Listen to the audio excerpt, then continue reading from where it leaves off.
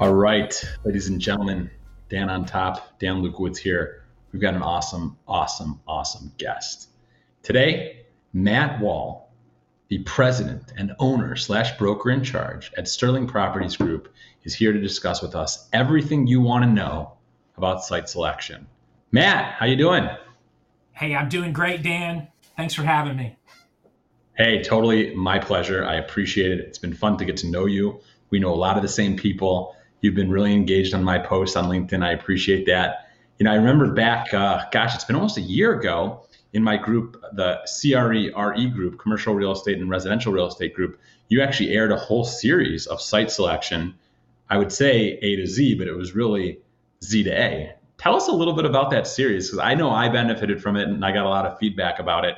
I want to hear what motivated it, and if you could just give me a little bit more information about that series that you put together. Yeah, so I guess the impetus for that video was just a kernel or a seed in my brain that just germinated for a long time, trying to put out some presence materials that sort of explain one facet of the commercial real estate world that I really enjoy, which is the site selection. And as that seed just sat there, I thought about how am I going to accomplish putting out some type of video series on this. I wanted it to be limited in span, which was the reason for the alphabet. But I really never had all the pieces in place. So as I was trying to formulate the idea and get it to fruition, I would talk to people about the idea, and many people would say, that sounds like a great idea. And then all of a sudden, I guess about a year later, I saw a marketing video, which was a drone aerial shot by a video producer here in Charlotte named Kevin Young. And I reached out to the broker, who was a friend of mine, and ended up actually running into him at church. He was sitting in front of me. I said, I love that video. Tell me how you did that. And he said, well, I'll just introduce you to the guy because he's sitting about 3 rows up right over there in that corner. So I met Kevin that day at church, and we had coffee the next week. And I told him sort of what I wanted to accomplish and what the series was all about.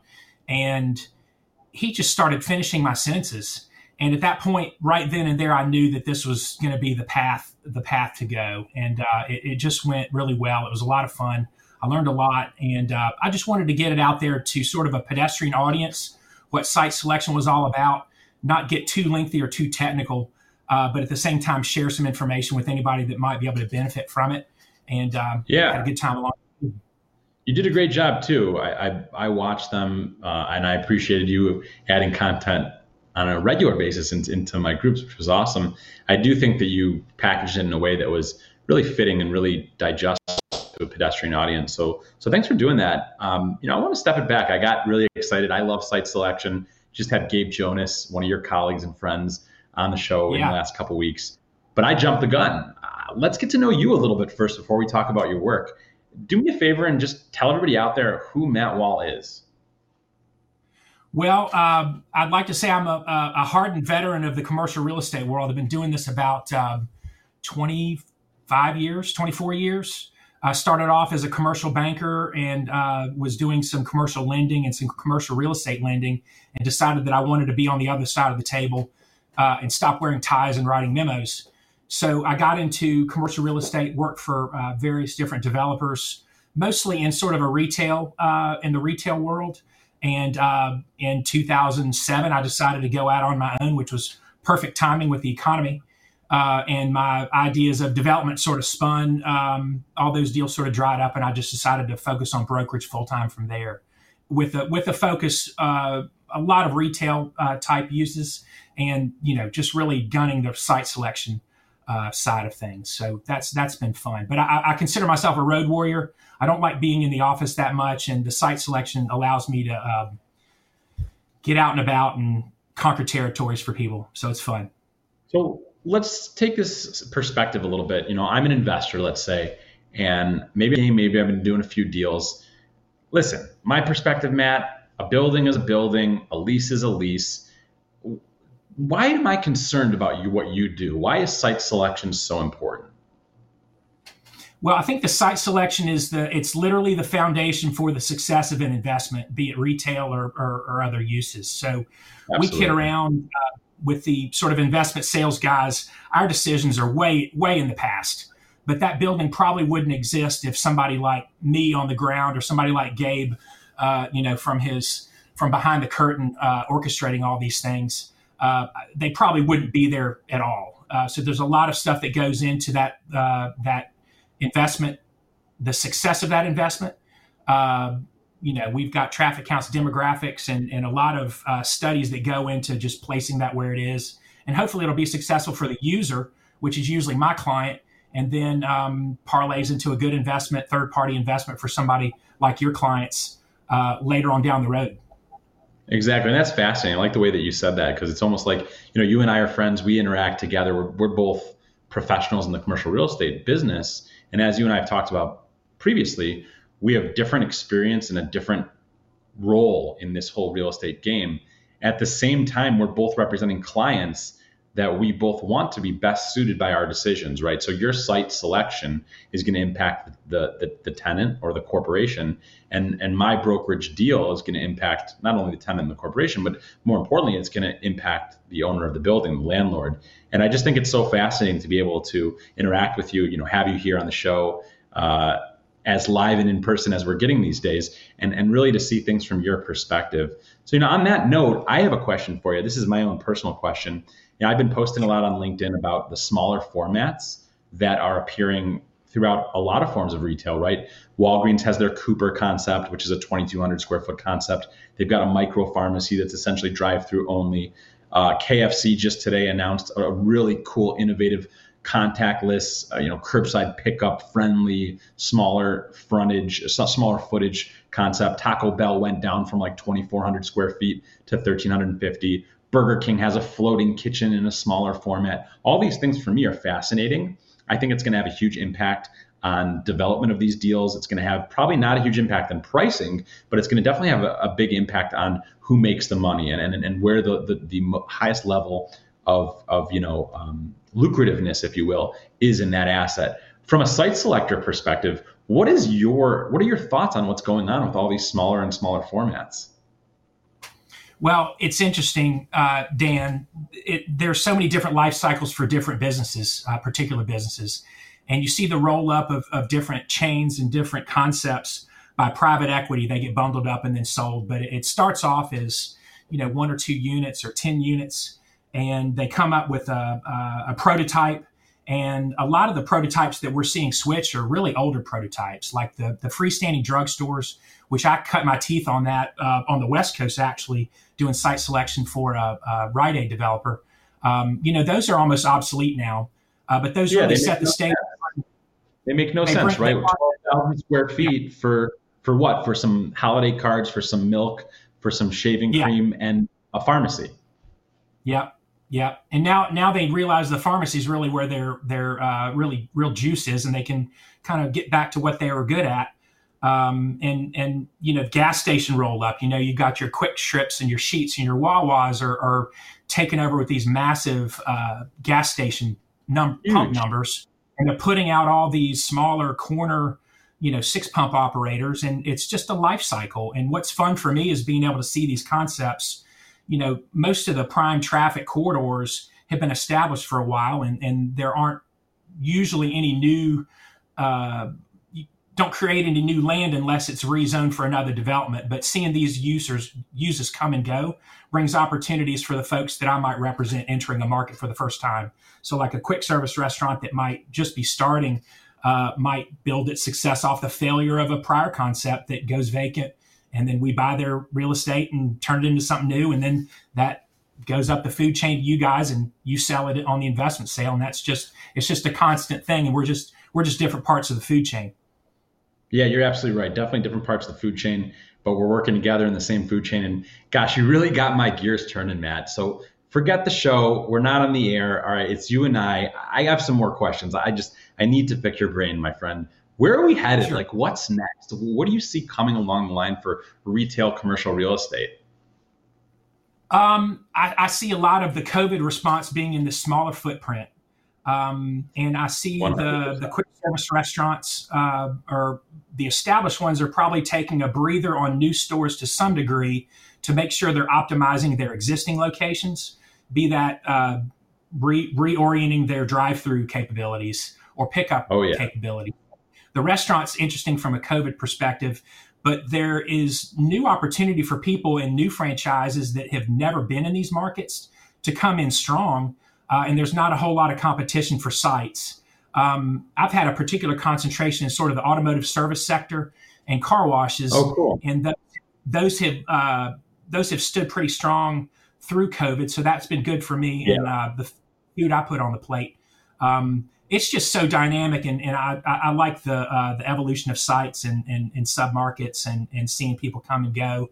And it's sad when people leave, but there's always something new coming in to take their place, and that's why those of us in the brokerage with short attention spans enjoy what we do, because it's just exactly. It's never a dull moment, right? Never a dull moment. Interesting. So on that vein, I recently sold a Tire Kingdom in the Miami MSA. I love automotive stores as well, especially during a pandemic and especially during a shutdown of your, non-essential retailers, if you will. I've noticed some major changes in addition to quick service restaurant format size changing, in addition to the pharmacy. I don't know if you saw my article I put out yesterday on LinkedIn about Amazon entering the RX space officially. That's going to, shake up an industry that was already, way behind its time. Something I'm very curious about is these gyms, right? Because if you remember, over the last 3-4 years, those 24-hour fitnesses, LA Fitness, Planet Fitness, Anytime Fitness, all those cheaper, more bargain basement entry-level fitness places, they were opening up everywhere. I feel like every city I was in that had a Whole Foods that relocated, boom, it was a Planet Fitness. Anytime a huge grocery anchor went out of business in a large strip, boom, Planet Fitness or the like. Well, obviously, those are definitely not the most pandemic-proof tenants, right? Definitely not. Michigan, and I'm in Scottsdale right now, but yesterday in Michigan, they reclosed all indoor restaurants for 3 weeks. Gyms are closed again. They went at least 6 months with them being closed. My question for you is, who's next? Who do you see moving into these pharmacies, moving into these gyms, moving into these 12, 15, 20, 40, 50,000 square foot boxes? This might be something that I've seen more in the secondary and tertiary markets, but the big boxes, if they're not in a primary market that might go the way of Amazon, and I think I was listening to your interview with the gentleman from Brookfield, or he had worked at Brookfield. Oh yeah, Greg Parsons. I love Greg. Yeah, Greg Parsons. Greg, that was a great interview, and I think that's an interesting concept. But in some of the secondary and tertiary markets, I see a lot of these things converting to things like government centers, because they, a department store can be converted to basically a giant call center format with cubes. And it's at that point in its life cycle, it's probably fully depreciated. And it's a matter of changing up the interior without changing the overall infrastructure. And it's a cheap office option for some of these municipalities that can consolidate, their whole city or county's operations in one place.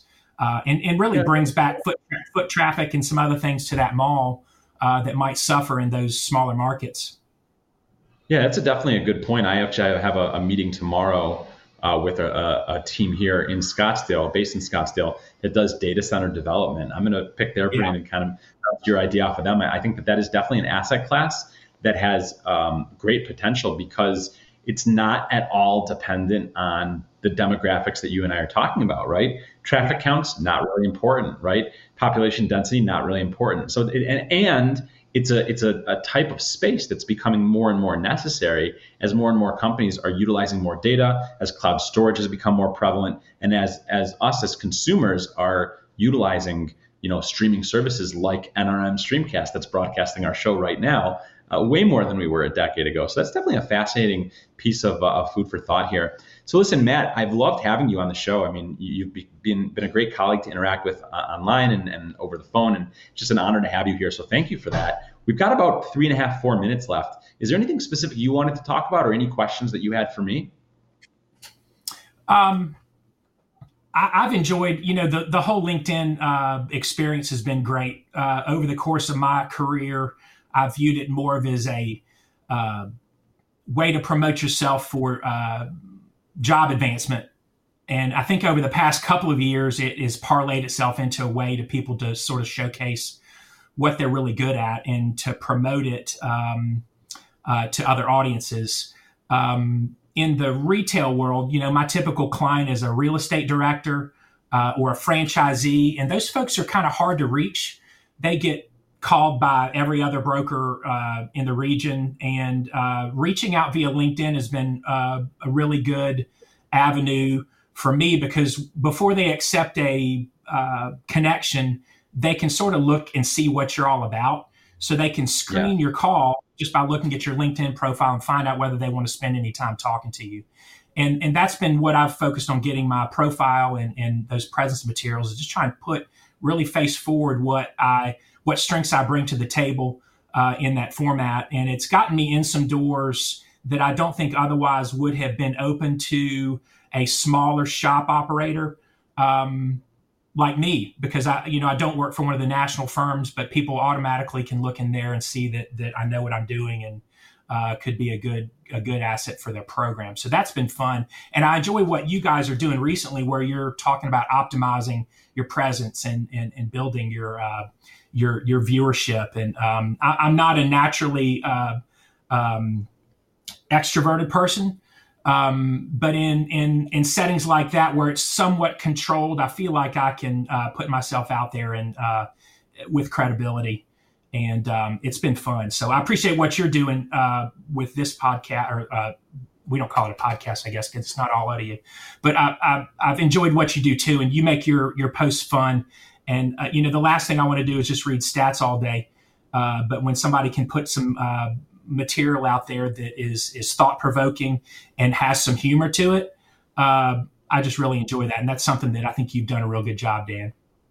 Yeah, thanks, man. I appreciate it. And listen, you do a great job too. You've put yourself out there. I wouldn't know you if you didn't interact on my groups a year ago. And you do come off with great professionalism. You've got an awesome personality and definitely a whole lot of value to add, which I appreciate. The viewers here appreciate. We've loved having you. This has been incredibly informative. If anybody wants to talk to a great site selector, reach out to Matt. You can find him on LinkedIn, Matt Wall. If you need any additional information, you can always reach out to me. As always, thank you for watching. We've enjoyed having you. This is Dan on Top with Matt Wall, the site selector. Everybody have a wonderful rest of your day. Go out there, get what you need to get, do what you need to do, have fun, help people, have a great time. We'll see you soon. Thanks, everybody. Thanks, Matt.